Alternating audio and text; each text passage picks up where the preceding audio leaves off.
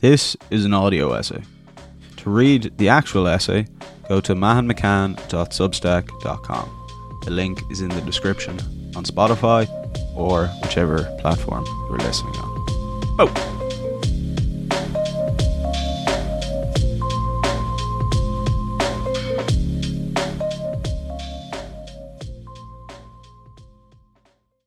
Philosophical Guide to Self-Development, Part 9. We're now on the downward slope of this essay series. The last 3 essays will be bringing together what we have discussed so far and operationalizing the worldview within the context of the problems for a modern individual. This essay is going to be mainly problem formulation, focusing on postmodernism, the meaning crisis, and ultimately the fall of man as described in the biblical story of Adam and Eve. In a recent podcast with Brendan Graham Dempsey, we discussed postmodernism, the current cultural and philosophical era that we have supposedly been inhabiting. Postmodernism is the era after modernism collapsed. Modernism supposedly responded to the new industrial and enlightenment world of the 20th century. The movement is summed up in poet Ezra Pound's 1934 assertion to make it new. The creative and philosophical call to action was to reject the tradition and make something original that fit the volatile and changing modern world. Some thinkers, like Roger Griffin, see modernism as attempting to restore a sublime order and purpose to the contemporary world. In some sense, modernism was a response to the meaning crisis brought on by the collapse of the Christian worldview, which we discussed in Essay 3.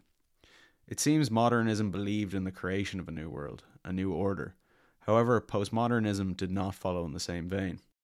Postmodernism is categorized by a great skepticism of all grand narratives and even meaning and truth itself.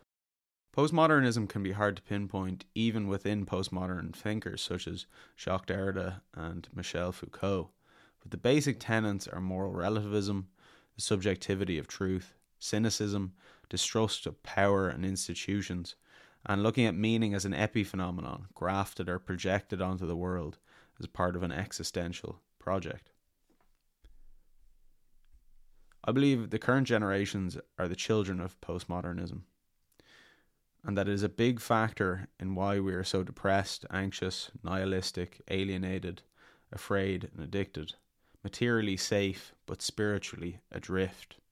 Postmodernism is a via negativa, very good at ripping down worldviews and grand narratives, but offers little to fill the void except the cringy pleasure of endless sardonic cynicism. Due to the unlivability of the postmodern view, Brendan argues that this collapse of a unifying worldview split society into fundamentalists and nihilists. Fundamentalists, religious or materialist, dogmatically cling to whatever worldview they are attached to and care little for the truth. Nihilists are not dissimilar in not caring about the truth, but profess to have no worldview or just a vague hedonic spirituality. In the modern world, we've become trapped between the two poles of fundamentalism, extreme irrational belief, and hedonic nihilism, beliefless instant gratification. But neither of these poles is sufficient for a good life. So is there a third way? The Son of Man. At the start of this essay, I put a picture of René Magritte's painting, The Son of Man, the most iconic image of the French Surrealist movement. He made this painting in 1964 as a self-portrait. Magritte, famous for his other works such as The Treachery of Images and The False Mirror, thought of himself as a philosopher who happened to express his ideas through painting. I think Magritte captured in The Son of Man the modern, postmodern, meaning crisis individual. The name Son of Man is an obvious allusion to Jesus Christ, the Anthropos, and is a sort of joke. The scriptures constantly refer to people as sons of man, sons of men, or children of men. Magritte was probably aware that the first man's name, Adam, is simply the Hebrew word for man. This adds the connotation of son of Adam to the phrase son of man. So it is also a reference to the fall of man, the fall of humanity. The most striking feature of the painting is the apple covering the face of the man, and this is how Magritte thought about it. At least it hides the face partly. Well, so you have the apparent face, the apple, hiding the visible but hidden, the face of the person. It's something that happens constantly. Everything we see hides another thing. We always want to see what is hidden by what we see. There is an interest in that which is hidden and which the visible does not show us. This interest can take the form of a quite intense feeling, a sort of conflict, one might say, between the visible that is hidden and the visible that is present. Despite being the poster boy for the French Surrealist movement, Magritte wasn't like the other profoundly postmodern French Surrealist. He was the son of a milliner. His mother had committed suicide when he was 13, and he married a childhood sweetheart named Georgette Magritte. An anecdote is often recounted of how Magritte finally split with the French Surrealists. In a taxi to a meeting, Eluard asked Georgette why she wore a crucifix, saying, "I'd rather wear a brick around my neck." At the meeting, André Breton, possibly prepared, announced, "There's one among us who is wearing something we abhor." Like most modern creative individuals, Magritte was at odds with his conservative Christian upbringing and faith, and the scientific world in which he found himself, and struggled to reconcile the two with his art. The highly respectable Georgette refused to remove her crucifix, and Magritte let her out, never to return. Magritte himself was a Christian. He did remain married for his whole life, and bar some infidelities, he took it somewhat seriously, at least enough to fall out with some important people. So what was the point of the Son of Man? Is there a deeper meaning? Jordan Peterson and the Son of Man. Peterson provides a complementary interpretation of the Son of Man in his TED Talk on potential.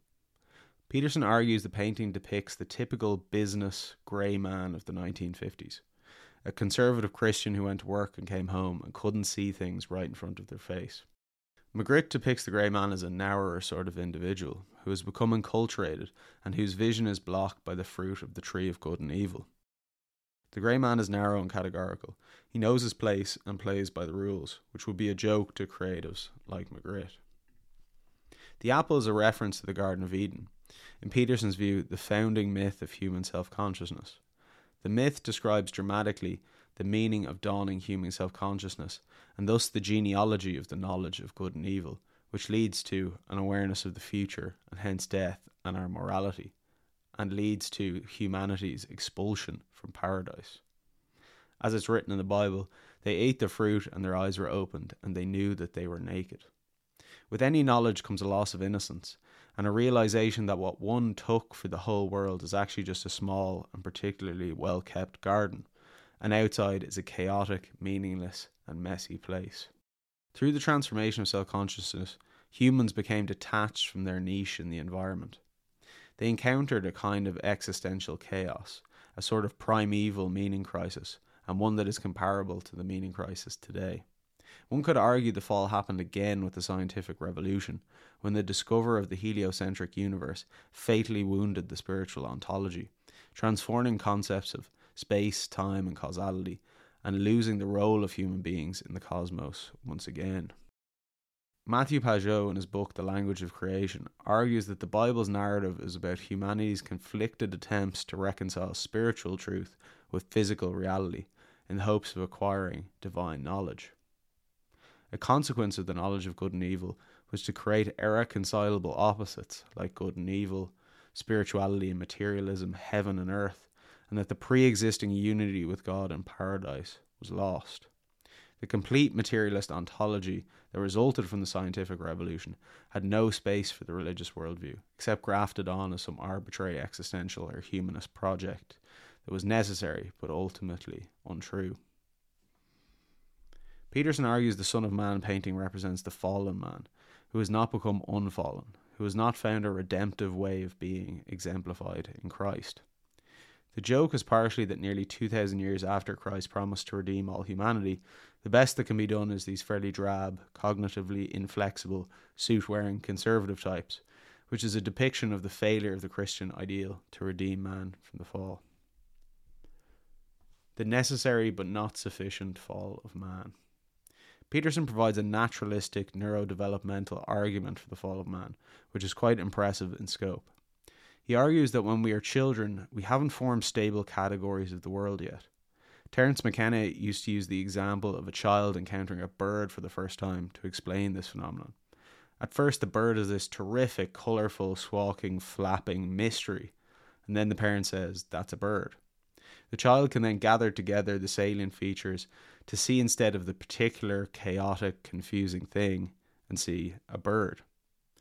Because of this, McKenna used to say that culture is not your friend, And in some sense, this is hippie bollocks, despite the fact that I love McKenna, because categorical enculturation is a necessary development.